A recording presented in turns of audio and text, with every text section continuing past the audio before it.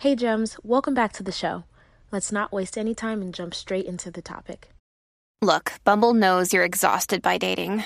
All the must not take yourself too seriously and 6'1" since that matters. And what do I even say other than hey? Well, that's why they're introducing an all-new Bumble with exciting features to make compatibility easier, starting the chat better, and dating safer. They've changed, so you don't have to. Download the new Bumble now.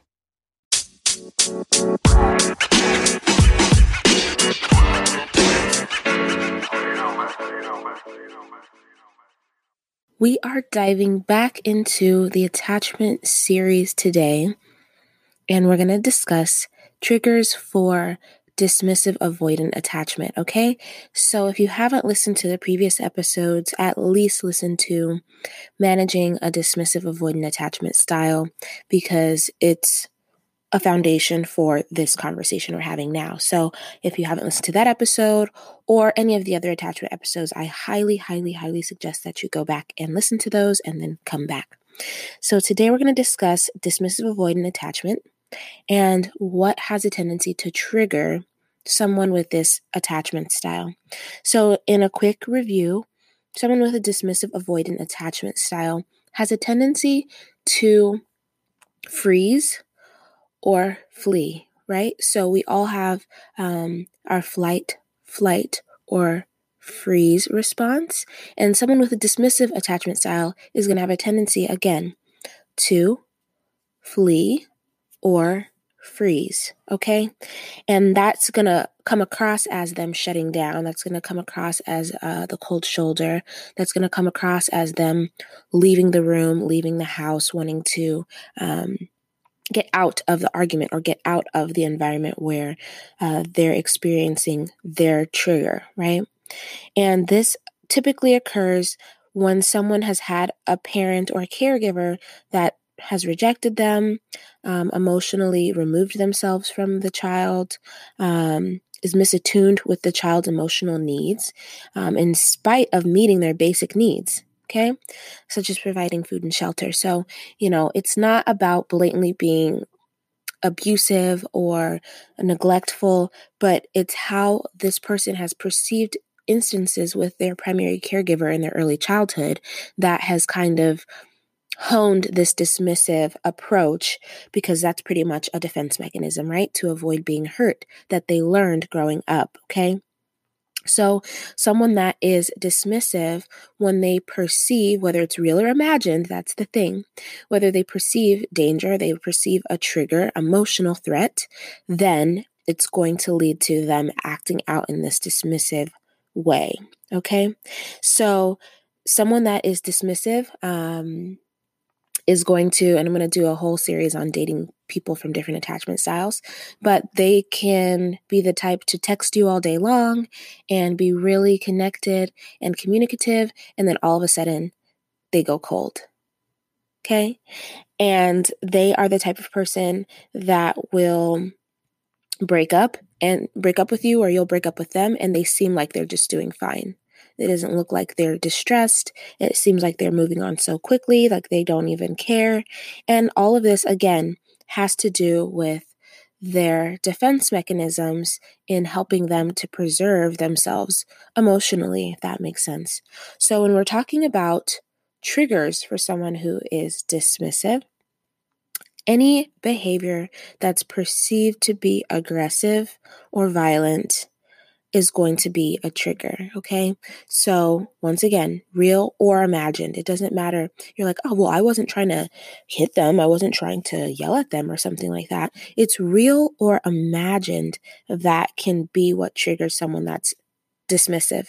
So we have to work around how we present information to our partners in order not to trigger them and for them to feel safe. And this is where relationships get really sticky, because we have to really be careful about the dance we do communicating complaints so that they don't come across as criticism. All right. And this takes practice. No one is, a master at this without practicing. Another trigger will be perceived or real neediness. Now, how do you define neediness? You know what I mean? And so this is the kicker. Typically, or there's a high likelihood that someone who is dismissive will be in a relationship with someone who is anxious. And guess what? That is like fuel to fire, because those two attachment styles can so easily trigger each other that it can turn into a hot mess real quick. So, neediness, right? Someone who is an anxious attachment style might be perceived as needy or clingy to someone who has a dismissive attachment style. Knowing your own attachment style and having a basic understanding of maybe what your partner's attachment style might be helps you to use that data to interact differently with your partner in order to have an easier time together. It doesn't mean that someone who's anxious and someone who's dismissive can't be together. It just means that you have to maneuver through your relationship and through, life's challenges in a way that's going to support you being able to trigger each other less and respond in a way that's productive and helpful for your relationship more. Okay? Now, one of the other triggers is when a partner appears to be unavailable for a certain period of time. Now, all of these are quite open-ended, so it's difficult to know. Is it 30 minutes? Is it a day? Is it, how do we know? Each person is different. So it's the perception of the person that has the dismissive attachment style that is going to decide whether it's been too long, that they felt like their partner has been unavailable. And then that could be a trigger too. So what do we do with all this information, right? Hopefully this helps for us to have a better context and understanding of the cycle that we've been in with our partner for however long that we've been together.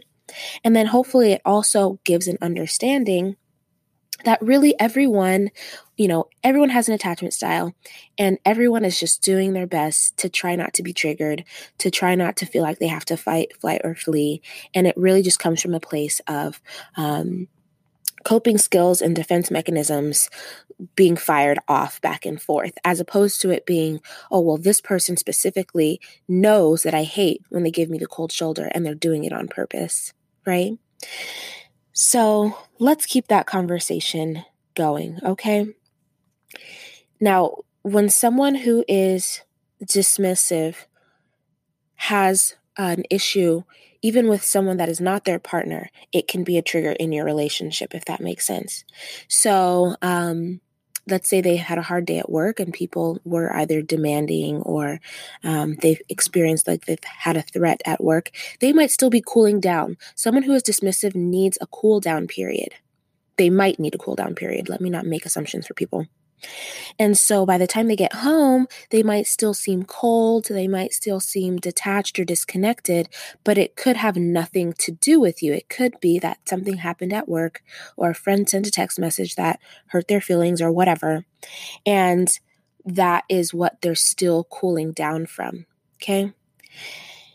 Now, some other things that have a tendency to trigger a dismissive, avoidant person are demands, right?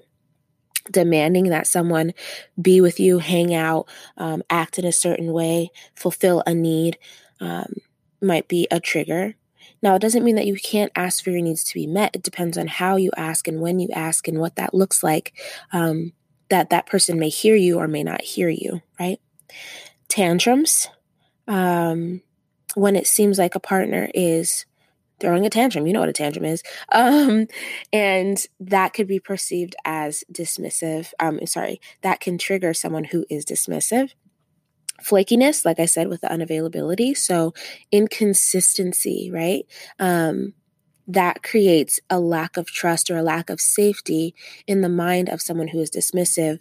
And so then they do what they know how to do to protect themselves in that situation, which is typically to flee or to freeze, okay? Too much affection or attention can be a trigger as well, because that may not be something that they're used to or something that they are uncomfortable with, all right? And then being asked to word raw thoughts or emotions. So when something comes up, asking someone who is dismissive, well, what happened, or what's going on, or how do you feel, or what do you think? And asking or demanding that they answer these questions right away without the conversation around maybe needing a break or coming back to this conversation at a different time, that person might feel really pressured, unable to get out of the situation, attacked. They might go on the defense and then shut down or want to get out of the room, want to get out of the house, out of the conversation. And so those are just some things that I hope give some insight into what happens with someone that is dismissive when they get triggered, what it looks like, what those triggers are, and then maybe some ideas on how to manage those triggers if you are the person that is dismissive, right? Awareness is key. It's so helpful. It helps us to collect those little nuggets in our lives, that research, that data that's going to help us to make tweaks as we see fit so that we can experience more joy, fulfillment, and satisfaction in our lives, in our relationships. I hope that information was helpful and that you feel like you're learning as we go through these attachment series episodes. I want to thank Navy Brown 329, who left a review on Apple Podcasts saying incredible. Jacent has incredible insight on mental health, relationships, personal finance, entrepreneurship, and everything else in between. I haven't realized how much I didn't know about myself and others around me until I started listening to this amazing podcast. She's transparent and is willing to share so much with her audience. If you're looking for a podcast that adds value in every area of your life, then congratulations. You found it here. Thank you. You're a gem. And I will talk to all the rest of you gems next time.